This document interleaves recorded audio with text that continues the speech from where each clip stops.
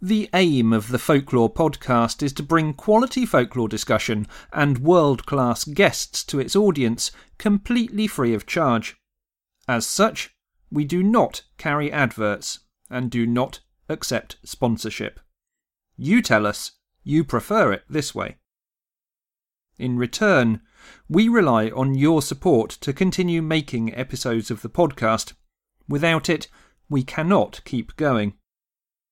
If you enjoy the Folklore podcast, please consider clicking the donate button at thefolklorepodcast.com or signing up for a small monthly contribution in return for exclusive content and rewards at www.patreon.com/thefolklorepodcast. If you cannot help in this way, please share our episodes on social media and leave positive reviews for the podcast in your app of choice. It is greatly appreciated. Thank you. Enjoy the episode.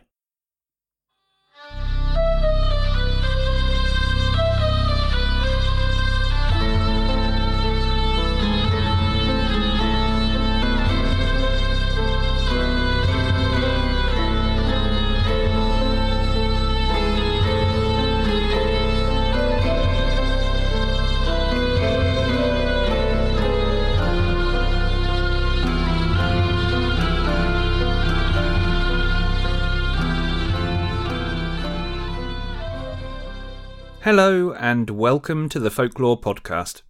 I'm Mark Norman, folklore researcher and author. In this episode of the podcast, I'm joined by comedian and author Jem Roberts to discuss a new collection of British folk tales, which has been many years in the making. Tales of Britain is a road atlas of ancient British stories which have been retold for the 21st century, complete with tourist guides to help you to visit the locations in which the tales are set. Each of the 77 stories in the book, from well-known characters such as Robin Hood and King Arthur, to others who deserve more limelight like Molly Whuppie and Jack O'Kent, have developed through performance to find a new retelling to suit a modern audience.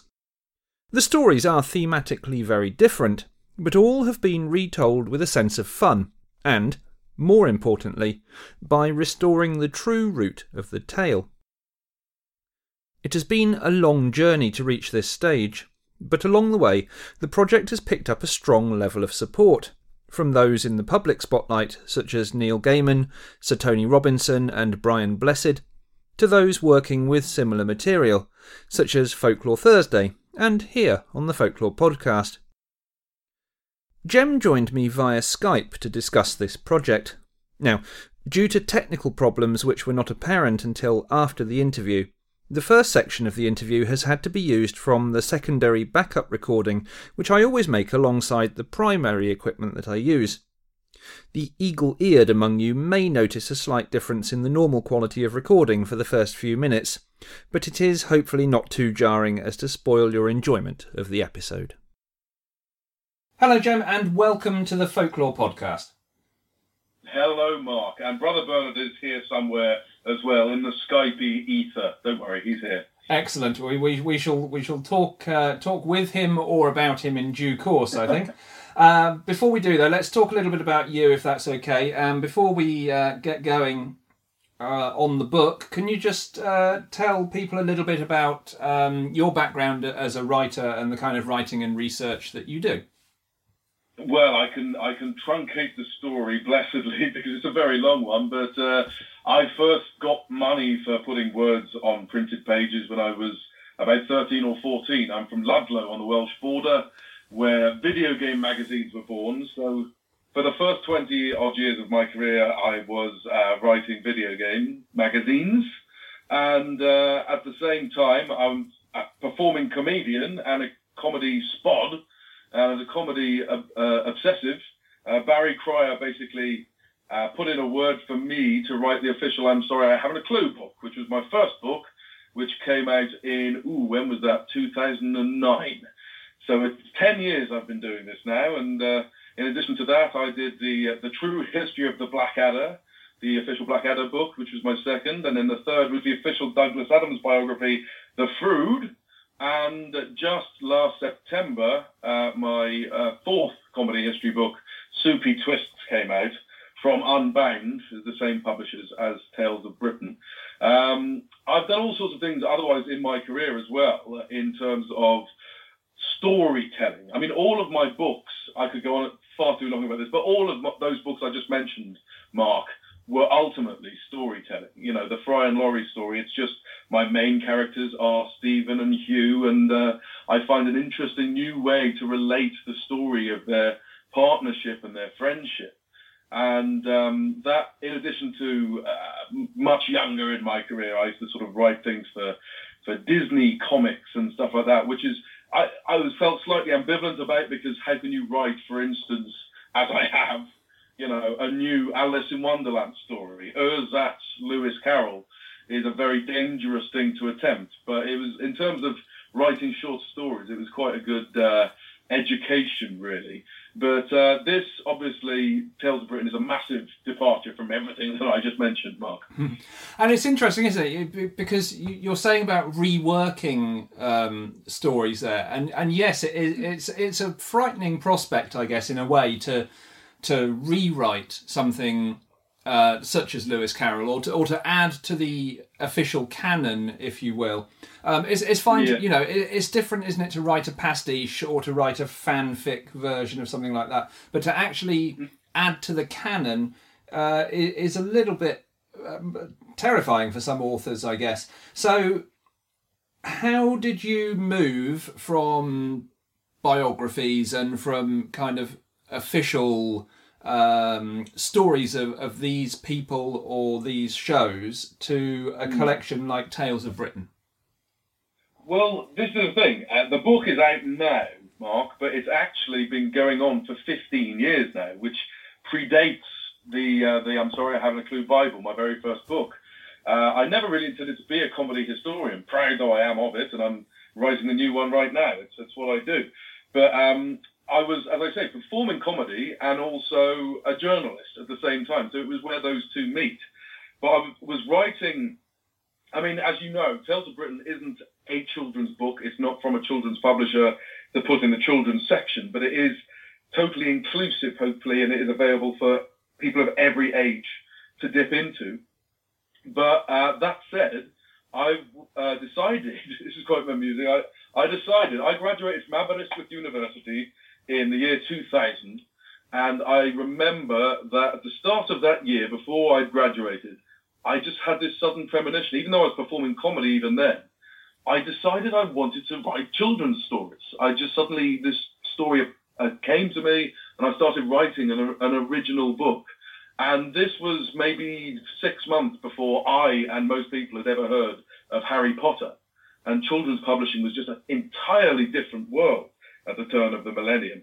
And so I wrote many little sort of short stories. I wrote fables, and I was told by one of the country's top children's publishers is, we don't want fables. Nobody wants fables. If it's got an animal and a message in it, then we're not interested. And I've just had a lot of unpleasant experiences with the children's publishing world these days, not being Kylie Minogue and so on. Oh, what a terribly bitter thing to say. Anyway, the point is, I was writing my own children's stories, and then I suddenly became an author, writing non-fiction, comedy non-fiction and biography.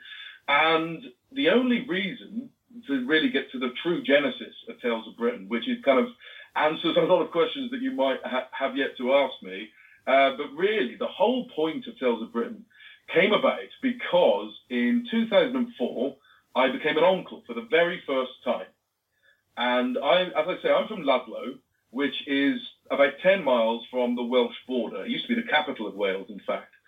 And I've got two older brothers who each started having boys, and suddenly all these nephews came along. And when my first nephew came along, his dad had moved up to Yorkshire, in Wakefield is where they live, and my other brother moved down to Poole in Dorset. And I just thought it would be nice for my nephews to have a little story to remind them of the Shropshire roots of their, the paternal side of their family. And so I found this wonderful website called Shropshire Myths, run by a guy called Des Quarrel, and that kind of really ignited an extra. I mean, I've always loved folk tales all my life, but it kind of was a kind of a fresh look at these things. Really, really simply, very, very short, basic writing of just telling the story as basically as possible. And so the first one I ever did was Robin's Arrow, which is a Ludlow Robin Hood legend, which is a very strange one about the time that he missed his mark when they were building St. Lawrence's Church. And I wrote that for my first nephew, Nathaniel. And I suddenly discovered I was going to have another nephew. And I thought, well, what I'll do is I'll just go out and buy a great big book of British folk tales. And then in the future, because I signed my death warrant anyway, because friends started to have kids as well. And I got into this thing of making these books with illustrations and everything, which took about 50 man hours when I still had a job and a comedy career and everything else to try and keep going. So I thought, I'll just pop to the shop and I thought there'd be a choice of, 4 or 5 different collections of British folk stories. And also, as I say, I won't get too deep into this, but it is quite an important part of this. Coming from the border of Shropshire and Wales, as I am, if I was born 10 miles west, I would be expected to be Welsh and to consider myself a Welshman and speak like this. And if I was born 10 miles east, I'd be a Brummie in a black country, and I'd be expected to speak like this mark, and I don't do either of those things. And it just makes you realise, if you're on a border, people go to extremes. They're either extremely nationalistic for their bordered land, or they're exactly the opposite, as I am, in just not recognising borders. Because ultimately, these are just lines that were drawn on a map by some rich bloke a few centuries ago, really. Absolutely. And it was just this small little blob of land up in Western Europe, and so I've always identified as British. So I wanted to buy a British folktale book, and I could not find one anywhere. And they're contested as well, aren't they? That's another issue with things like borders. They're a movable feast. What is in one county at some point might be in another county later on. So you have to take into account, I guess, as well, that stories can shift in that way because they take on the background of that particular area, which may change later on. Well, exactly. I mean, a lot of these stories, as you know, appear all over in different places in different forms. And it was part of the kind of editorializing process for me to sort of choose the most perfect place to actually put them. As I said, I've always thought it's a bit silly, really, because I am proud in a strange kind of way. I mean, to me, I talk a bit about this in my Blackadder book, for what it's worth, but how uncool it is to have patriotic thoughts. But the thing is, as Ben Elton said to me, it's not about thinking that you are the best country in the world at all. It's only sane to recognise that every country has its pluses and its minuses, and it's just about loving where you come from in the same way that you love your family. So it depends. People can just place themselves however they will. They may love their family, they may love their street, they may love their town, they may love their county. And if they want to then say, I'm English or Scottish or Welsh, I totally understand that as well, or Cornish, however you want to put it, or Manx. But, sorry, I didn't mean to laugh at being Manx. It's an honourable thing to be. But what I mean is, I feel that I come from the same culture, broadly speaking, as Billy Connolly, for instance. And I feel like I should be fine to think that I'm proud to see Billy Connolly on the world scene and, and celebrate that. Or, Tom Jones or Cerys Matthews or, Charlene Spiteri, whoever it is, I just don't really identify as English. And so I just thought that there would be, as I say, a broad choice of collections of British stories. And I went into shops looking and asking, and I obviously got on the internet. And this was in 2004, so I didn't even have the internet at home. But I just looked desperately trying to find a collection of British folktales. And there was the Folio Society, the much revered, rightly revered Catherine Briggs collection, her life's work, which is, obviously, I haven't referred to it because I'm a very poor man and I'm an author. And the whole point was that it was impossible to buy those for less than 200 quid. And even now you can't get them for less than 50 quid. and I'm broke. So I did my own research, and I've spent all the time since, in short, collecting folk tales and retelling them, because I couldn't find a book that did what I wanted it to do, really. And that's absolutely fine. In fact, that's a noble enterprise, isn't it? Because we talk all the time about the fact that more folk stories, folk tales, folk beliefs and traditions should be collected. So that's absolutely a good thing to do. But there's something I think... It's a geographical thing. That's all it is. It's just... I mean, people might... I totally understand if anyone from Northern Ireland would feel offended that there are no Irish stories in here. But it's a geographical choice, not a political thing at all. It's just this blob of land and a few little islands around it. Absolutely, and I'm sure that's perfectly clear. There's something that I think we do need to clear up, just so that people know exactly where you're coming from here. You describe this book as being the first British folktale collection in over 30 years. Is that genuinely correct? That was the plan. That was always the plan, Mark, you see. But it so happens that there was a collection of British folktales that came out last year. It's a whole kind of a litany of near misses. I mean, one of the key things with this book, for a start, is it is very specifically location-based. So every story has a little tourist guide at the end. And in the 15 years that I've been sort of waging this campaign, that was one of the key things, parents especially, the idea that you could read the story at bedtime on a Tuesday, and then on Sunday afternoon, everyone pile in the car and go and visit the real place and look at the hill where the giant is sleeping under and all that. And I wish that had existed when I was a child. That kind of sort of mixture of storytelling and, it's basically a sort of tourist guide to Britain. That was one of the things that was really exciting about it. So there was nothing like that. And there were a lot of kind of big picture books of, I've got it here somewhere. Damn, I should have done my research and remembered the guy's name. But there have been sort of coffee table books along these lines, but the stories in them are just kind of reduced to a paragraph, really. They're not stories with a proper beginning and a middle and an end. And there's so many wonderful lore books, Lore, obviously, we're on the Folklore podcast, for goodness sake. Didn't need to spell that out, sorry. But, the lore of the land, for instance, has been my constant companion for a lot of this. But, again, that's only England. And there's a huge difference, as you know, between lore and a story. So it's not about... it is said that if you, put an apple in a bowl on New Year's Eve in Lancashire, you will see the face of your beloved, or something like that. There's a lot of that. And there was a lot of very similar ghost stories, and I love ghost stories, but to me, that's a very different thing to the kind of stories that you'll find in the book, really. The odd ghost story, but... so many ghost stories, big black ghost dogs, lots of saint stories, which are all quite similar as well. I was just trying to find unique tales from around the land, and it's, I've also been quite skeptical about some. I don't want to get myself in trouble here, but I have been quite skeptical about some folktale academic ideas of. Do we label stories and say, well, that's type A/Z or something? The hero fights with a spoon or what have you. I'm not saying it's not a very useful thing, but I think it could be quite reductionist. And I was just sort of trying to find a fun way to tell distinct stories. So, for instance, there are 4 stories which you could boil down in this book, Mark, to, hero... comes to town and kills dragon in an interesting way. The end. Sometimes the hero dies, sometimes the hero lives. But there are 4 stories like that. There's oh God, so I've got the book right in front of me. There's the worm, obviously, of the Lambton Worm.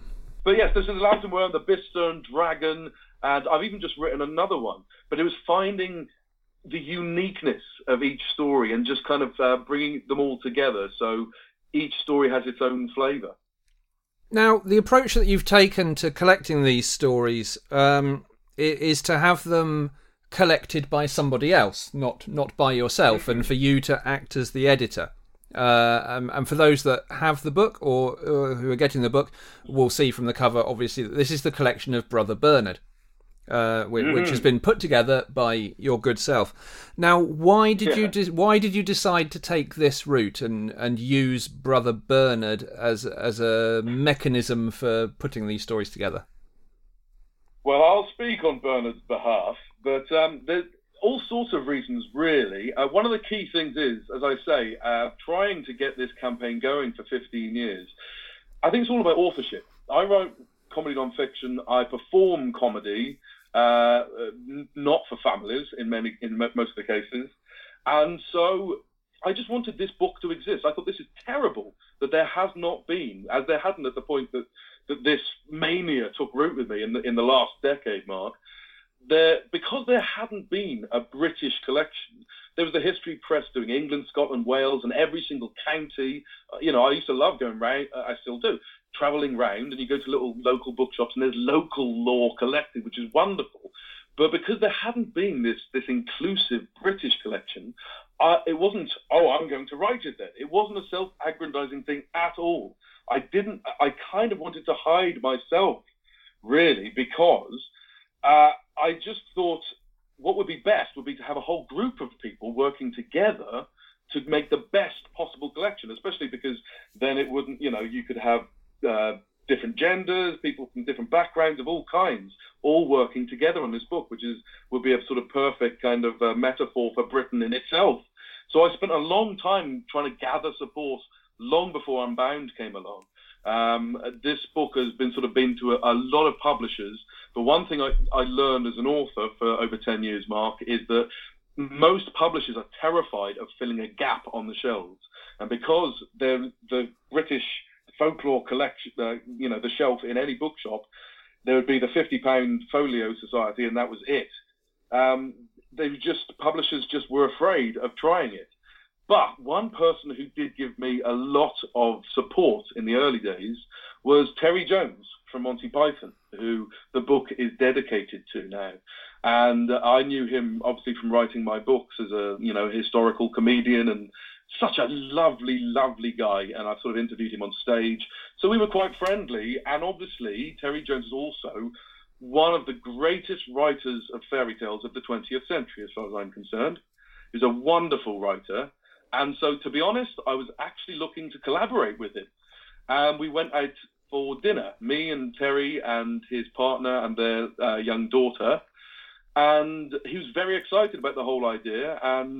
But he had so much on. What he wanted to do was write a foreword for the book, which I was very, very touched that he would suggest such a thing. But Terry also had form, writing under sort of not pseudonyms, because the point is it's a bit of fun. You can find out who the author is. But Terry Jones and Michael Palin did a book supposedly written by Bert Fegg, and he did these sort of squashed fairy books by Lady something or other. Oh, they were wonderful, he yes. himself knew about hiding behind this kind of persona.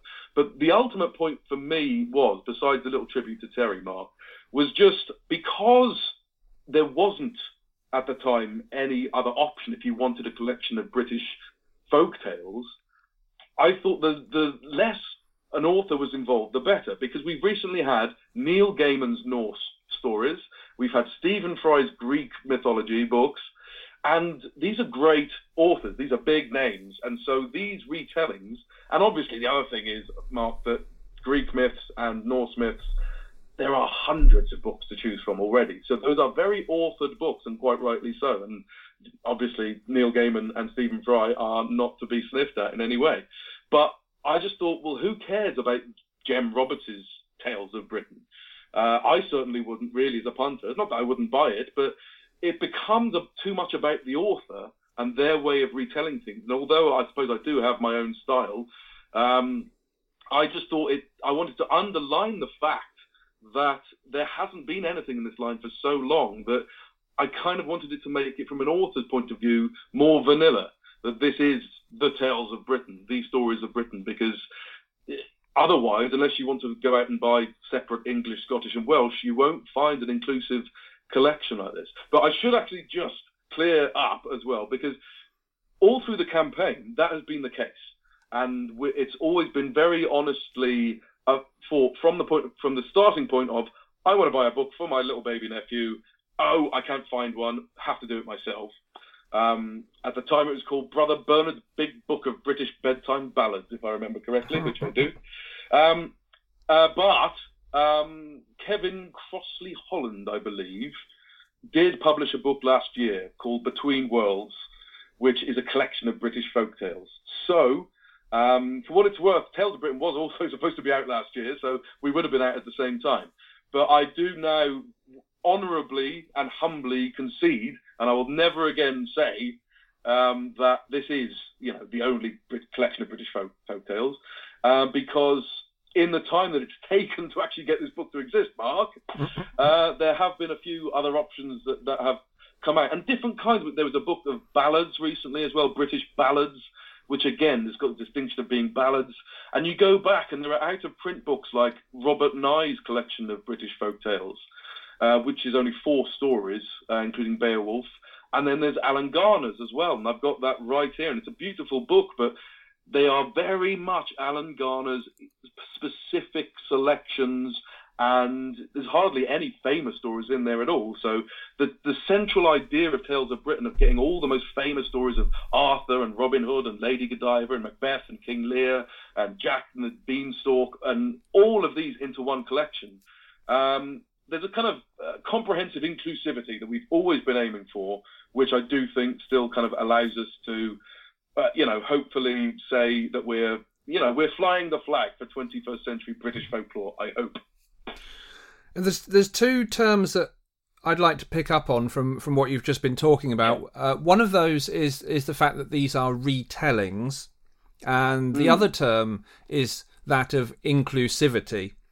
Now, with those 2 terms in mind, can you talk a little bit about how these tales have been, I don't want to use the word modernised, but made more accessible for a 21st century audience? Well, Mark, obviously you don't need me to tell you the way that stories change according to the audience. So it's been very much an organic process, really. It was never, there was never any kind of social campaigning element to this kind of campaign from the start, but it's just arisen out of it. And I've got the perfect example, really, just to explain how this works.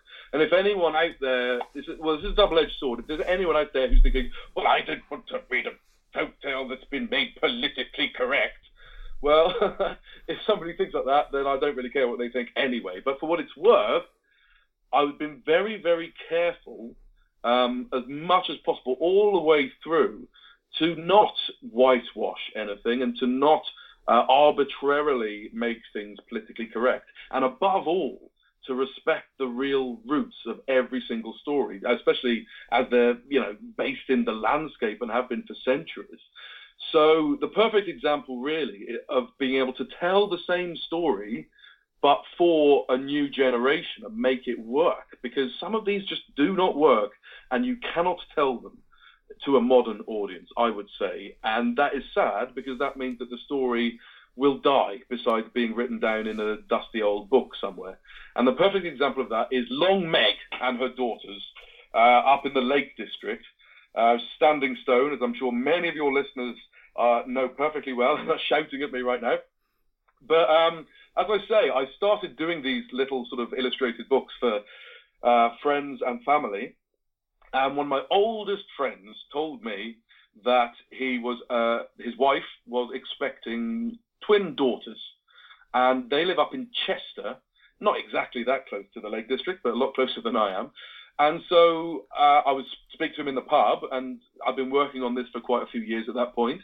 And so I had to do a book for him, and I sort of looked where he lived, looked at the list of stories that I had yet to retell, and I saw Long Meg and Her Daughters. And I thought, well, that's perfect. That's a nice Sunday drive out for you. And what a great sounding story, Long Meg and Her Daughters. At some point, I thought it worth retelling.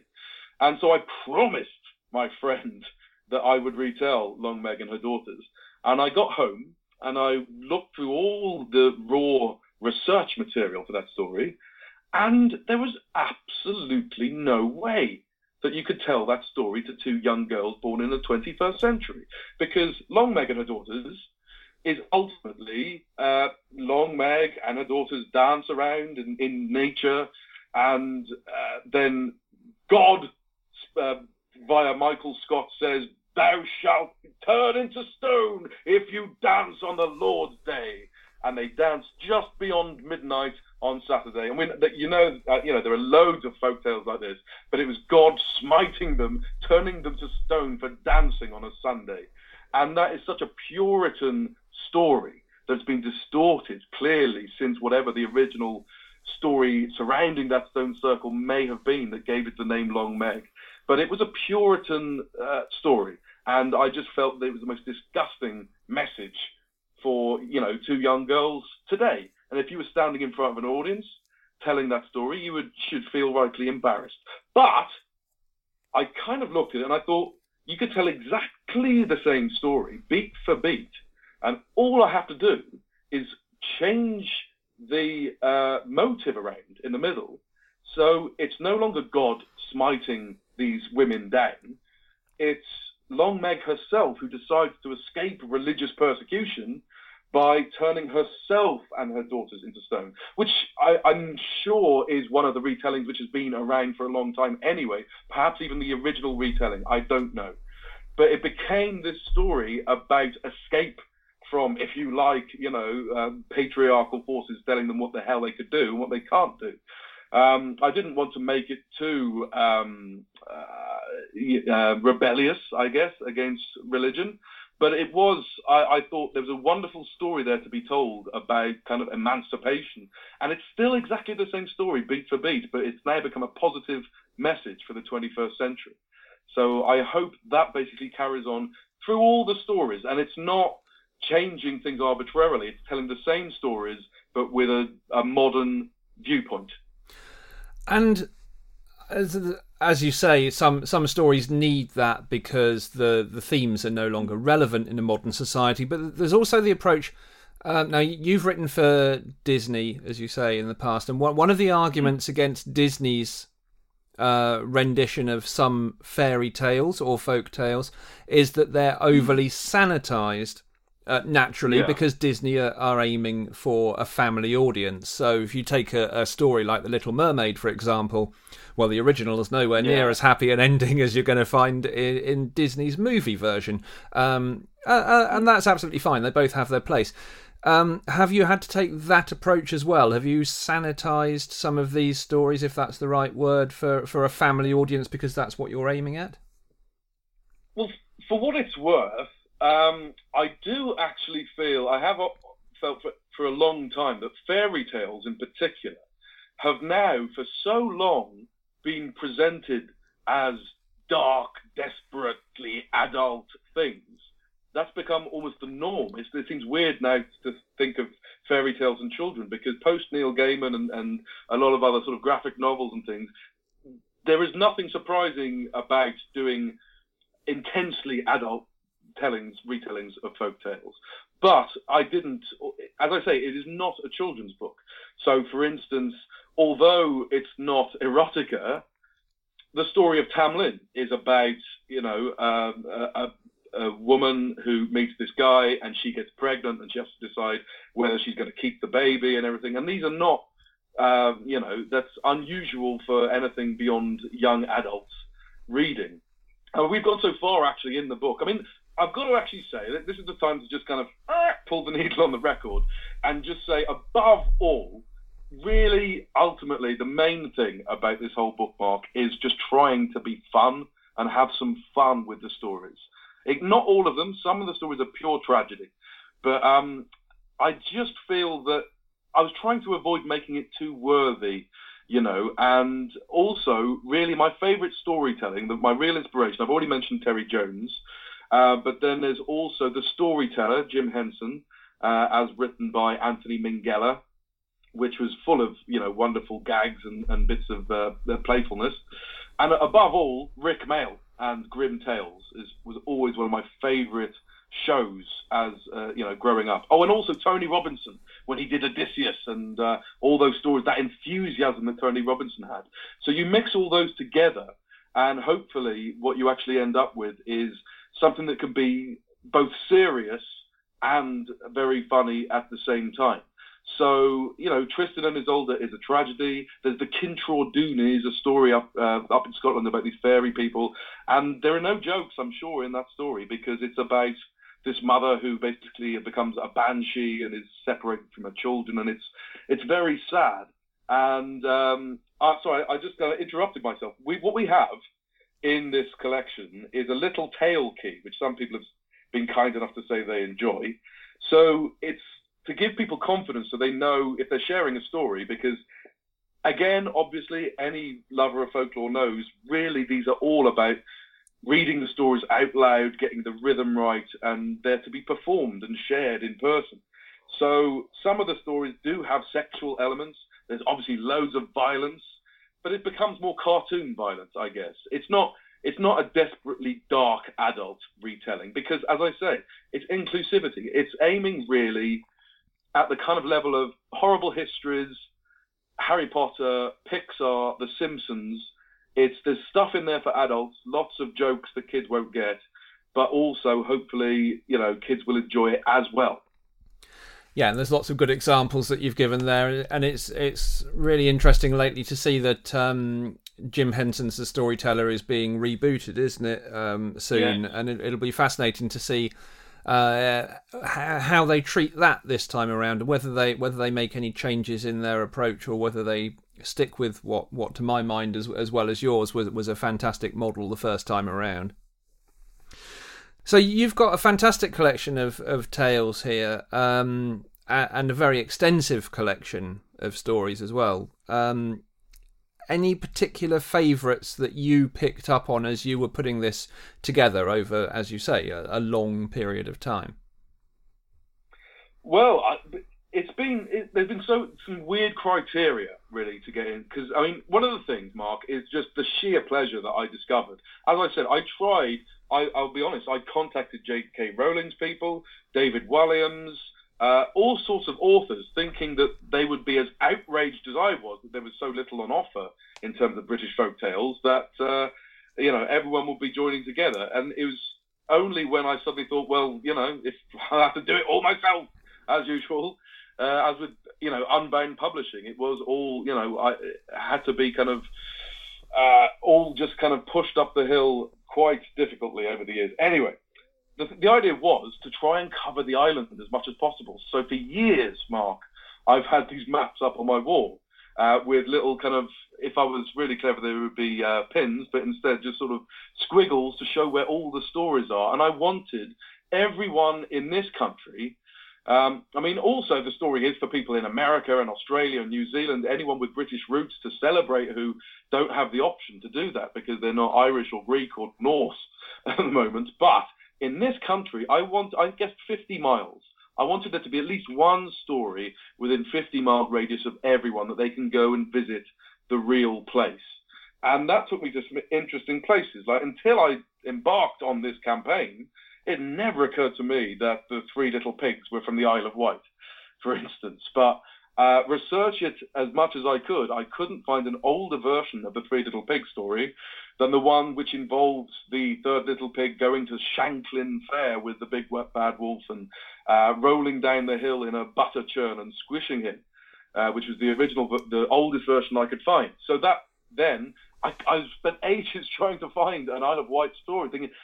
Anyway, I remember saying on the Twitter, the Twitter thing's been going for 4 years now, and I remember saying, does anyone know any good Isle of Wight folk tales? And not getting anywhere, and suddenly, oh my God, the Three Little Pigs are the most world-famous stories. And yes, of course, academics could argue that story could be traced back to a story about lizards in China in 500 BC or something. Fair enough, but the Three Little Pigs, the story we have, that is ours. The Three Bears, it was wonderful to untangle that, because all my life, obviously, I've known the story of Goldilocks and the Three Bears, and I've never understood it. I remember the somersaults I was trying in my head as a child, thinking, who are we behind here? Are we supporting the blonde housebreaker or the bears or whoever? And when you realise that the oldest version of that story we have, it's a fox. suddenly that makes perfect sense. Fox is always the sort of the scamp in all these folk tales, and so you're on the side of the bears, and the story makes sense.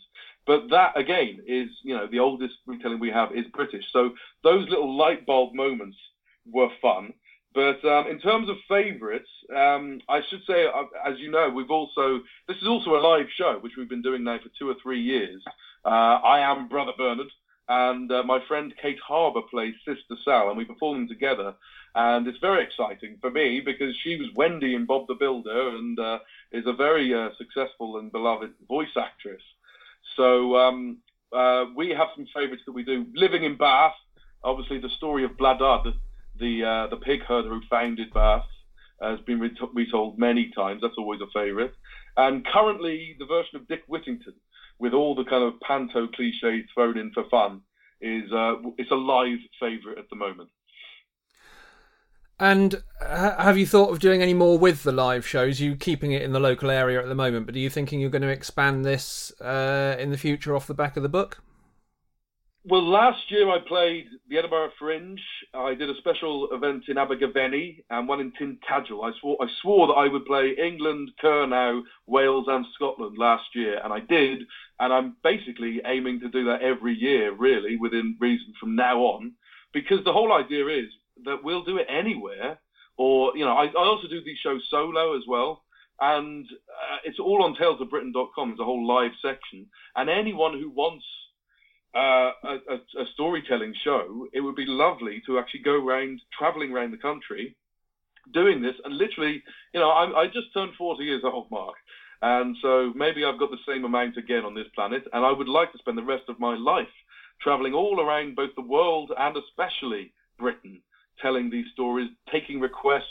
I'm still retelling the stories. It's so addictive. Once I found the pleasure of finding all the elements, bringing all the elements, the best elements of these stories together, and then kind of selling all the ideas to a 21st century audience of all ages. That challenge is become quite addictive. So I'm still doing that.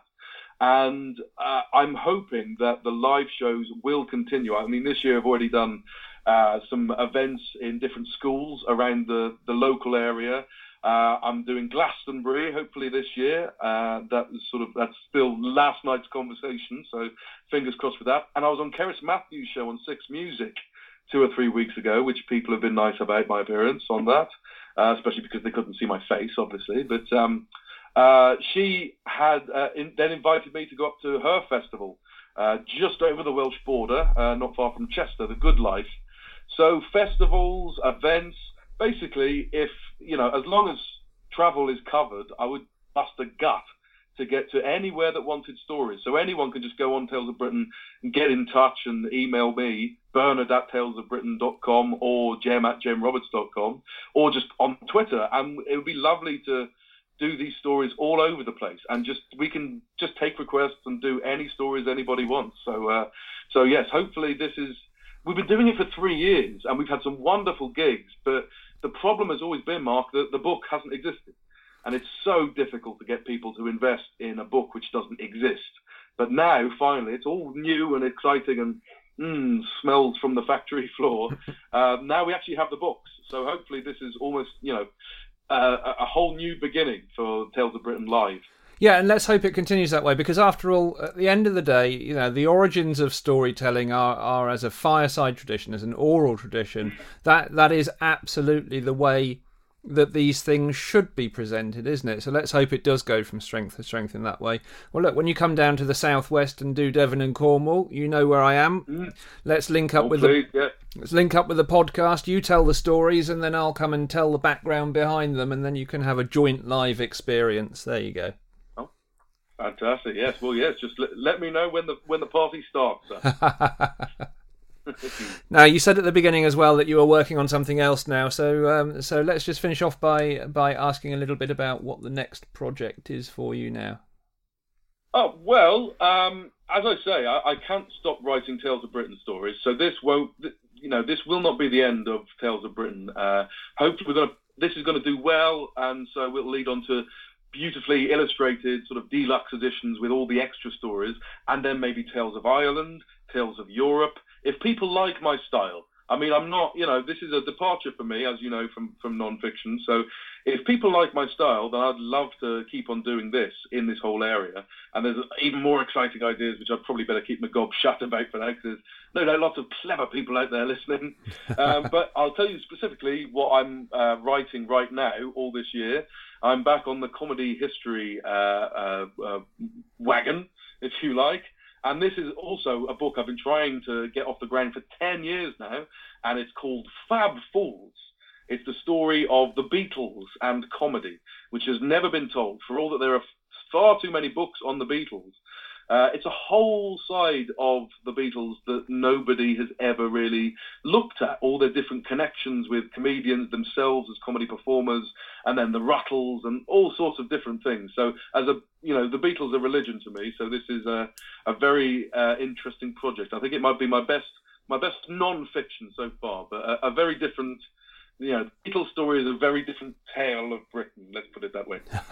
Well, we'll certainly look forward to seeing how that one develops.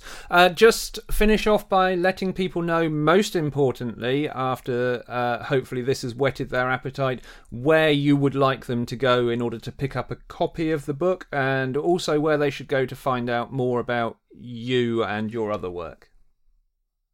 It's very simply, probably the website's the best, is talesofbritain.com. and gemroberts.com, and similarly, sort of the same thing on Twitter. I was thinking the other day, actually, Twitter comes in for a lot of stick, but when you think about it, for all that you set up websites and emails and everything, ultimately, when you set up Twitter, people can contact you, and you are available to anyone. So, Twitter is probably the best way of grabbing my attention. It's a very valuable tool, isn't it? And in fact, it is also a very valuable and valid way in which stories and folklore spread through social media. Something we'll be looking at in a future episode of the podcast, actually, is looking at this kind of digital folklore aspect. Yeah, well, exactly. Well, certainly this book would never have happened without the wonderful community out there, all the lovely Folklore Thursday people and Godchecker, and indeed yourself, having this wonderful chat with you. It's all come from that whole community on Twitter. So hopefully, that long may it last. Absolutely, it has. So yes, do follow Gem on Twitter and Tales of Britain, and obviously the Folklore podcast as well. And let's tie all this together. Gem, it's been an absolute pleasure to talk to you. Thank you so much for coming on to the podcast, and good luck with the rest of your writing this year. Thank you so much, Mark, and Brother Bernard thanks you too. My thanks to Gem for joining me to discuss Tales of Britain. Links to Gem's websites can be found on the guests page of the Folklore Podcast website as normal, and I hope that many of you will be able to get hold of a copy of what is an extremely worthwhile and enjoyable book. Thanks for listening. See you next time. The Folklore Podcast is written and presented by me, Mark Norman. To find out more about my research and writing, visit www.facebook.com/MarkNormanFolklore or on Twitter with the handle @Mr_Mark_Norman. Research assistance is provided by Tracy Norman. Visit her website at www.tracynormanswitch.com to follow her historical research and projects. The Folklore Podcast will always be free to listen to and tries to avoid annoying advertising or sponsorship messages, but it cannot sustain itself. We are grateful for the support of all of our patrons who, for as little as $1 a month, earn themselves great rewards whilst ensuring our future. For more details, please visit www.patreon.com/thefolklorepodcast. If you cannot support us in this way, please share the episodes on your social media and leave positive reviews. This really helps the audience for the podcast to grow. Visit www.thefolklorepodcast.com for more episode and guest information, to buy from the web store, or to sign up for free newsletters or get in touch. The Folklore Podcast theme music was written and performed by Gurdy Bird. Thanks for listening.